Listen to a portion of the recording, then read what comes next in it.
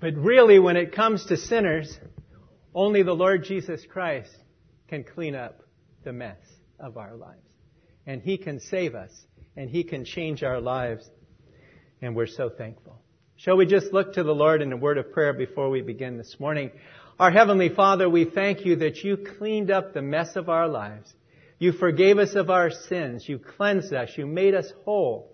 You gave us a new life. You saved us. Lord, we look forward to our home in heaven and all the blessings that we have and all will have for all eternity.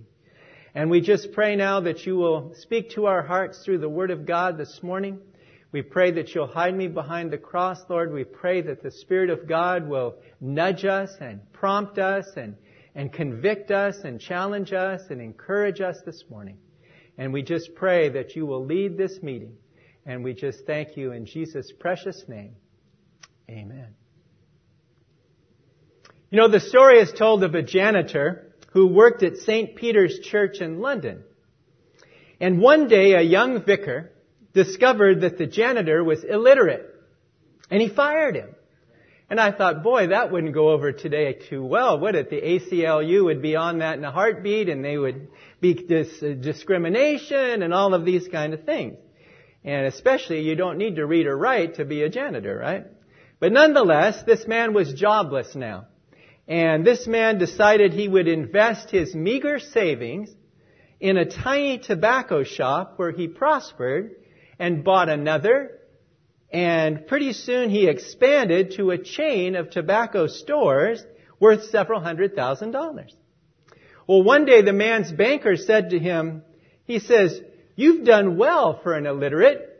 Now here's another, you would never hear this today, right? "You've done very well for an illiterate, but where would you be if you could read or write?" The man replied, "I'd be a janitor at St. Peter's Church in Nelville Square." And isn't that true?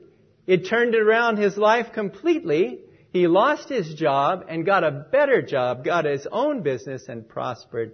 And so many times in life we ask this question: why do things always seem to be going wrong in my life? Why can't I ever succeed? Why is it always things that goes wrong? And the question is for us, when we go through wrongs and troubles and trials in our lives, it's not a question of if we're going to go through them, it's when we're going to go through them. And you may be going through hard times right now, or you may not, but you may be next week or next month or next year, whatever it might be. We all go through times where we have to deal with situations where things are just collapsing all around us and going wrong. Just look at this man. Here he was. He showed up every day. He did his job well as a janitor. And this young vicar, who was so probably full of pride and everything, he says, "Well, if you're illiterate, you can't work for me here. You can't work for the church." And so it was very, very sad. So the question is how do we respond when things go wrong? And we're going to look at that this morning. The title of our message is, What to Do When Things Go Wrong. And let's turn in our Bibles to Habakkuk. It's an Old Testament prophet. Habakkuk chapter 3 and verse 17. Habakkuk is right after Nahum, and it's right before Zephaniah. And it's a short little book, just 3 chapters, but a very important prophecy. And here was a man who knew what to do when things went wrong. Let's read it all together. Habakkuk chapter 3, verses 17 through the end of the chapter, verse 19. "Although the fig tree shall not blossom, neither shall fruit be on the vines, the labor of the olive shall fail, and the field shall yield no meat, and the flock shall be cut off from the fold, and there shall be no herd in the stalls. Yet I will rejoice in the Lord. I will joy in the God of my salvation." Verse 19. "The Lord God is my strength, and He will make my feet like hinds' feet, and He will make me to walk upon mine high places, to the chief singer on my stringed instruments." May God bless the reading of His Word. And Ed, if you could put the New King James Version, but that's okay for now. So we're going to look at these points this morning of Habakkuk. Number one, there's choices that we have to make when it comes to times that are going wrong. We have to choose how we're going to react to it when things go wrong. We're going to choose how we're going to react to the trials and difficulties and problems of life. Because they're going to strike. They're going to come. And these are the choices that we have. Number one, we can either fall apart or we can fall on God. Number one. Number two, we can either focus on what we don't have or we can focus on what God has given us. And number three, we can either fret and give up or we can trust in God, rejoice, and keep on going. May God bless our study of His Word today. Charles Swindoll wrote a book one time which is called One Step Forward and Two Steps Back. Very appropriate to the subject. And he said this, every problem is an opportunity to prove God's power. Every day we encounter countless golden opportunities, brilliantly disguised in insurmountable problems. And that is very, very true. You've heard the expression, blessings in disguise, silver linings to the clouds, and so forth. And that's really what it's all about. God wants to use the circumstances of our life, to use it for our growth and our good, and to bless others. And so that means that we have to go through some pretty hard times sometimes. And so our first point today is either we can fall apart or we can fall on God. The Lord Jesus Christ said in Matthew chapter 21 and verse 44, whoever falls on this stone, that is on Christ, will be broken, but on whomever it falls, it will grind him to powder.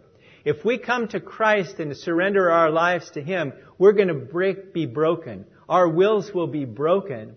But if we don't, that rock of Christ will come as judgment and we will be ground to powder. So it's a choice that we have. How are we going to respond to the wrong that are happening around us? How are we going to respond when things go wrong?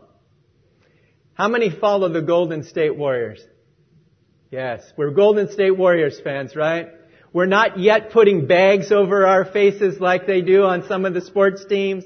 We're not yet removing our caps or our Warriors apparel. We're still fans, no matter what happens.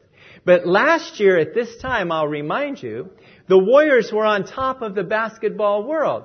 They were the defending champions from the year before, and they won 10 of their first 12 games of the season. Now, they've also almost played 12 games this year. They've played 9 games, and they've won 2 games, and they've lost 7 games. And not one player who was in the NBA Finals when they played Toronto last year is on the team right now. All the players that were either on that team are injured or are not on the team anymore. And so the players, you have to have a scorecard. You have to research who these players are. You don't recognize them. But they're trying so hard. They're working so hard. Every game they're making progress, but they're still losing. And so when you look at that, it can get very, very discouraging. And so the coach is saying, Coach Steve Kerr, this is a learning experience for these players. They have to learn how to play in the NBA. They're young players, many of them rookies. And the Warriors used to be one of the older teams in the league. They're now one of the youngest. And the average age on the Warriors right now is 23 years old. Some of them have never ever played in the league before, and their eyes are open. They're wide open to how difficult it is to do. But even Steph Curry, as great as he was, broke his hand and it cannot play. Draymond Green is out with a finger injury. Kevon Looney is out with a neuropathy, which I don't know exactly what that is, but it's in his leg and he hasn't been able to play all season long. And on it goes. And so you wonder how these bad things can happen. One after the other after the other. Mike just told me last night, we got another injury. And we're almost down to the minimum now. You've got to have at least 8 players you can suit up for the game to have a team, right? They're almost down to 8. They're down to 9, but I think they're almost down to 8 now. It's amazing. But when we go through bad times and we don't understand it, we need to trust in God because He knows what He's doing. We shouldn't doubt what the Lord brings into our lives because He brings it for a good and a purpose. You notice here in this passage that it says the word though. The word though is used 3 times in these verses 17 and 18. And he says, though the fig tree may not blossom, nor fruit be on the vines, though the labor of the olive may fail, and the fields yield no food, though the flock may be cut off from the fold, and there be no herd in the stalls, yet, he says in verse 18, I will rejoice in the Lord, I will joy in the God of my salvation.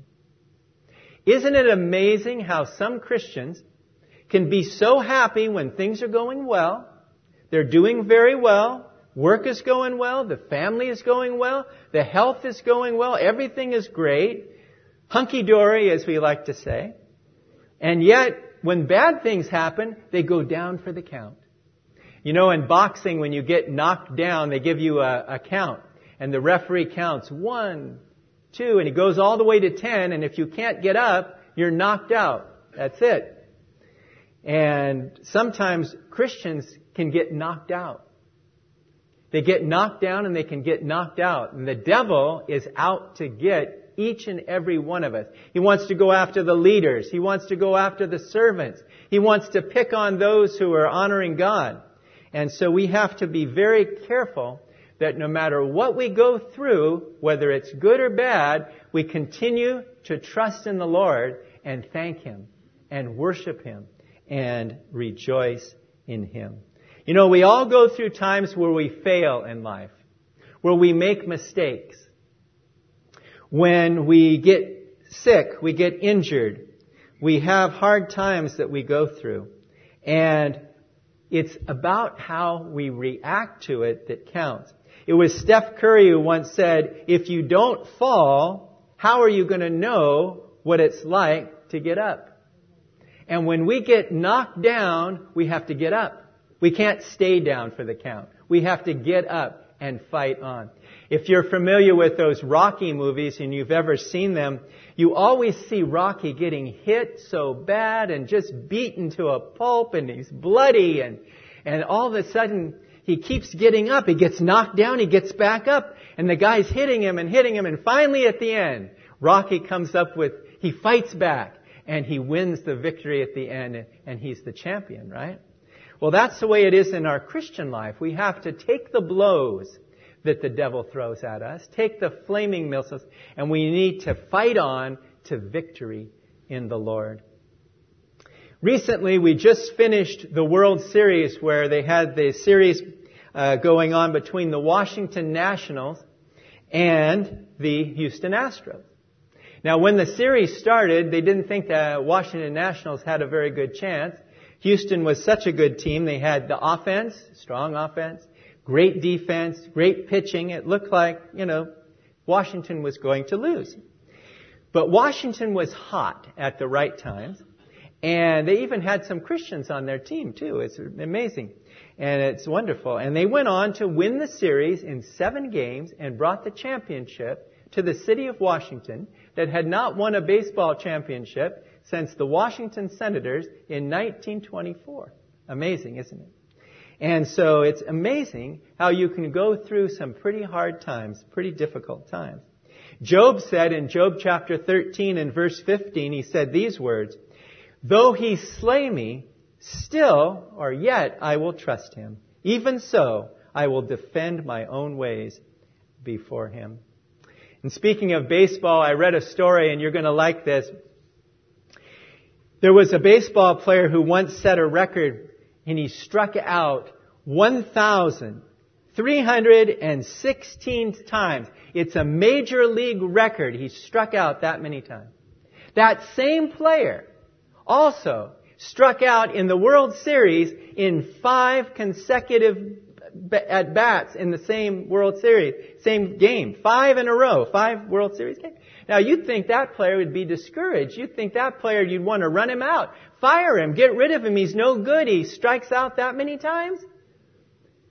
He struck out in the World Series under the pressure when we really needed him. But guess who it is? Babe Ruth, one of the greatest sluggers in the history of the game.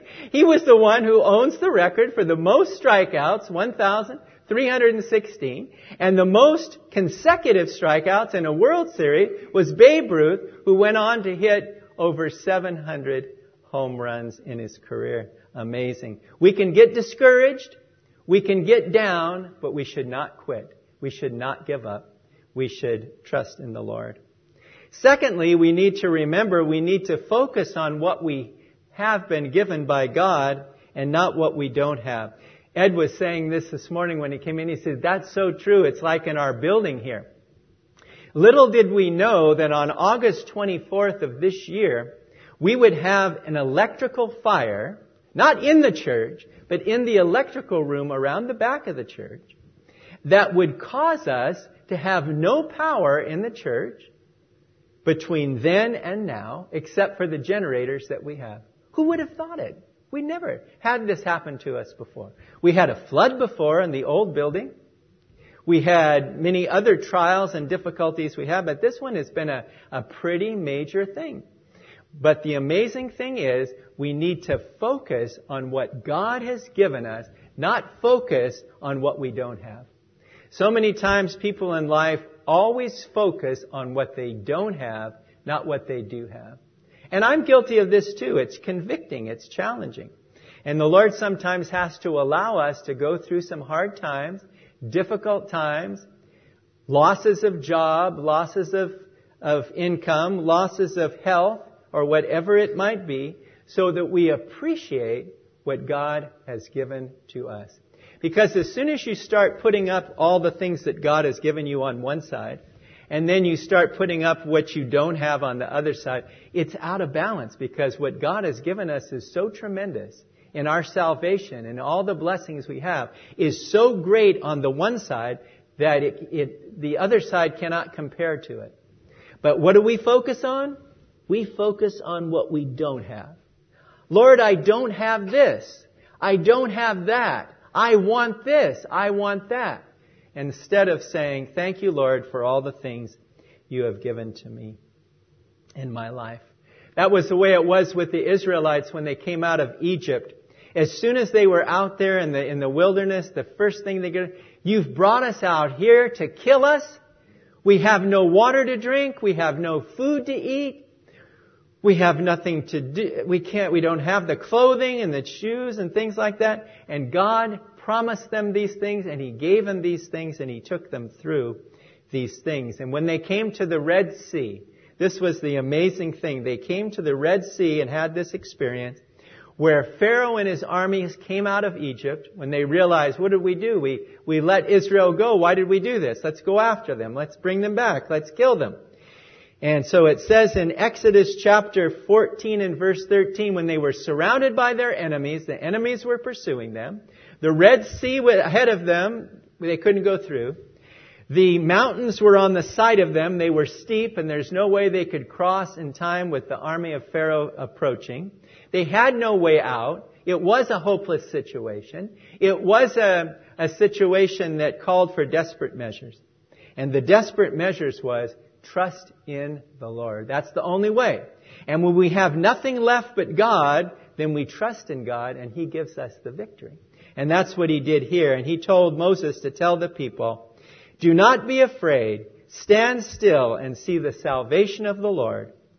And that's exactly what they did. He says, which He will accomplish for you today. For the Egyptians whom you see today, you will see no more forever. The Lord will fight for you, and you shall hold your peace. We get to the point in our life where we can't go forward, we can't go backward, we can't go to the left, and we can't go to the right. We're right where God wants us to be. Because He has us under His control and dependency. And when we depend on the Lord, He'll always see us through. He'll always take care of us. The great British Bible teacher and preacher G. Campbell Morgan once said, "Our joy is in proportion to our trust, and our trust is in proportion to our knowledge of God." And if you know the Lord, you know He has a perfect track record. He's never failed us, and He never will fail us. And praise God, He didn't fail Habakkuk either. And Habakkuk got pretty discouraged here in this book that he wrote. It says in verse 16, before he got to verse 17, which is, this passage is called a hymn of faith. Notice how he was pretty discouraged here. It says, when he heard about Babylon and how they were coming against the Israelites, it says, "When I heard, my body trembled, my lips quivered at the voice, rottenness entered my bones, and I trembled in myself, that I might rest in the day of trouble. When He comes up to the people, He will invade them with His troops." So he was down, he was discouraged, he was looking right at those Babylonians as they were coming. But he says, "I will rejoice in the Lord." And that's what he did. There was a funny story told, and this is one of those moments where you go back to where Paul Harvey used to say, "Now you know the rest of the story." Well, back in 1975, this is another baseball story for those who like baseball. Back in 1975, the Boston Red Sox were in the World Series, and Carlton Fisk was a great catcher in those days. And he was up to bat, and he was at the plate, and he hit a ball down I believe it was the left field line, right, Fred? Down the left field line. And he was standing there, and it was going to be either fair and be a home run, or it was going to be foul, and he would have another opportunity to hit. And the ball was going down, and there he was at the plate, waving it. Go fair, like this. And it was one of the most exciting, memorable moments in World Series history. The ball went fair, he hit a home run, and they won the game, and it was an amazing thing. But now we're going to hear the rest of the story. Because in those days, as in today, the camera is supposed to follow the ball, not the player, right? They're supposed to show where the ball goes. Is it going to go fair? Is it going to go foul? But the reason this didn't happen is because the cameraman was in the scoreboard, and it's still an old scoreboard in Fenway Park, and he was in this scoreboard, and as he was doing it, instead of being able to focus, he was focusing on a rat. There was a rat in the scoreboard that was circling around his feet. And so instead of being able to control the camera and put it on the ball, he left it showing on Carlton Fisk, and it became one of the most memorable moments in World Series history. Amazing. God can turn those kind of things around in our life and take some of the worst moments of our life and turn them into good, and to turn them into His purposes and His call for our life. You know, God has given us everything we need in life. He's blessed us tremendously, and we should trust in Him. And it says in His Word, in Romans chapter 8, verses 37 to 39, "Yet in all these things we are more than conquerors through Him who loved us. For I am persuaded that neither death nor life, nor angels nor principalities, nor powers, nor things present, nor things to come, nor height nor depth, nor any other created thing shall be able to separate us from the love of God which is in Christ Jesus our Lord." We need to remember that, because sometimes the fig tree may not blossom in our lives. Sometimes there may not be any fruit on the vines. Sometimes the labor of the olive may fail, and sometimes the fields may yield no food.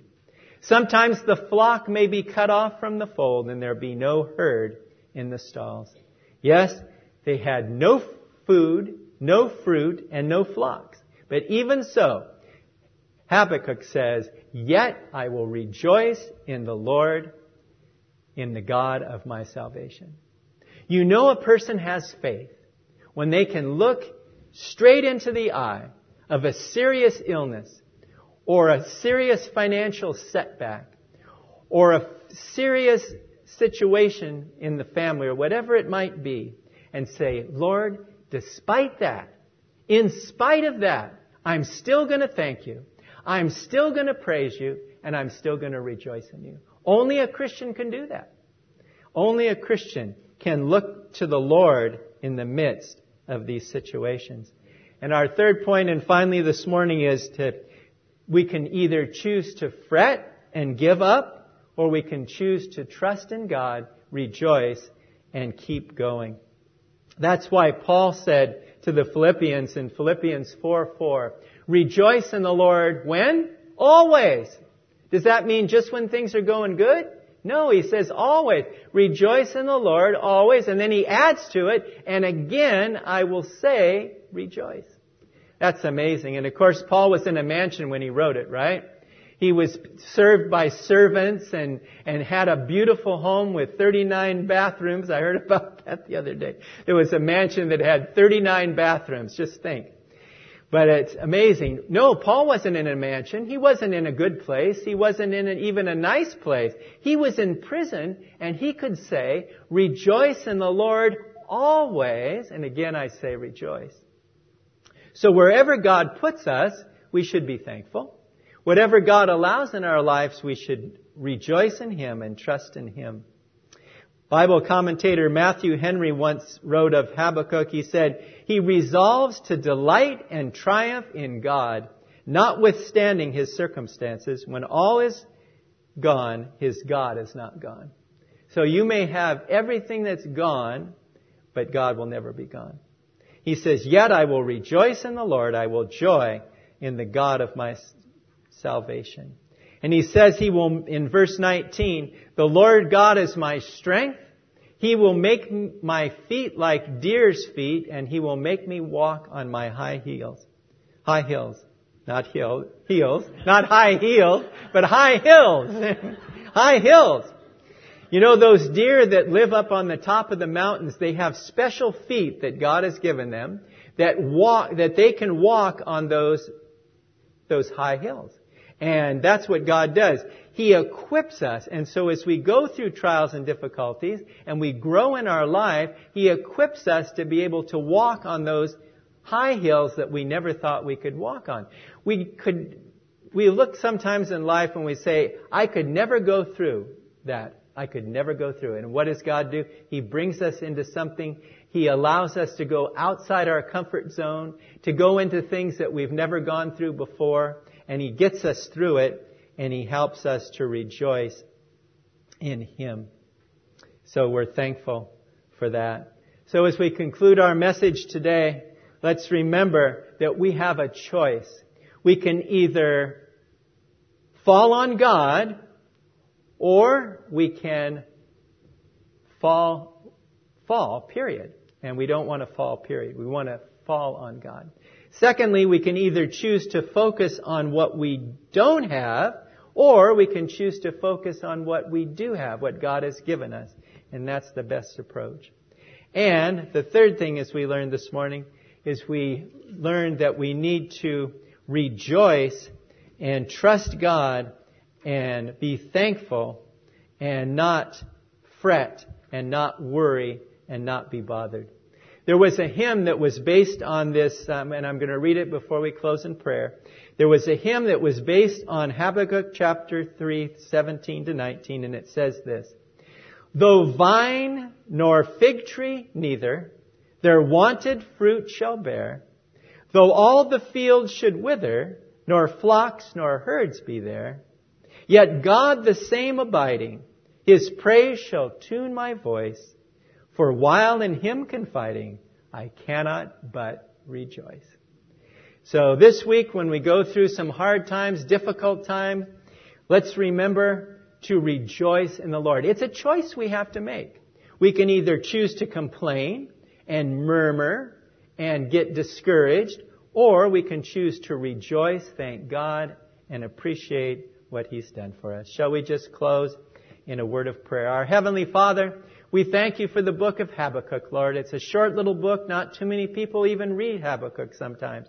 But Lord, we thank You that at the end of this book, after all the different things that were happening that he was prophesying about, and the Babylonians were coming to take their land and as a chastisement for their sin, and we just thank You that at the end of that, he could say, yet I will rejoice in the Lord. Help us to rejoice in you, Lord, whether we're in times of plenty or times of poverty. Lord, help us to rejoice in you, whether we're going through hard times or easy times. Help us to rejoice in you, Lord, in season and out of season. And Lord, help us to be a blessing. And when people look at our lives, help us always to say, I couldn't have made it without the Lord. It's the Lord that got me through. It's the Lord that's with me through these difficulties. And Lord, help us to give you all the praise and glory. We ask this in Jesus' precious name. Amen.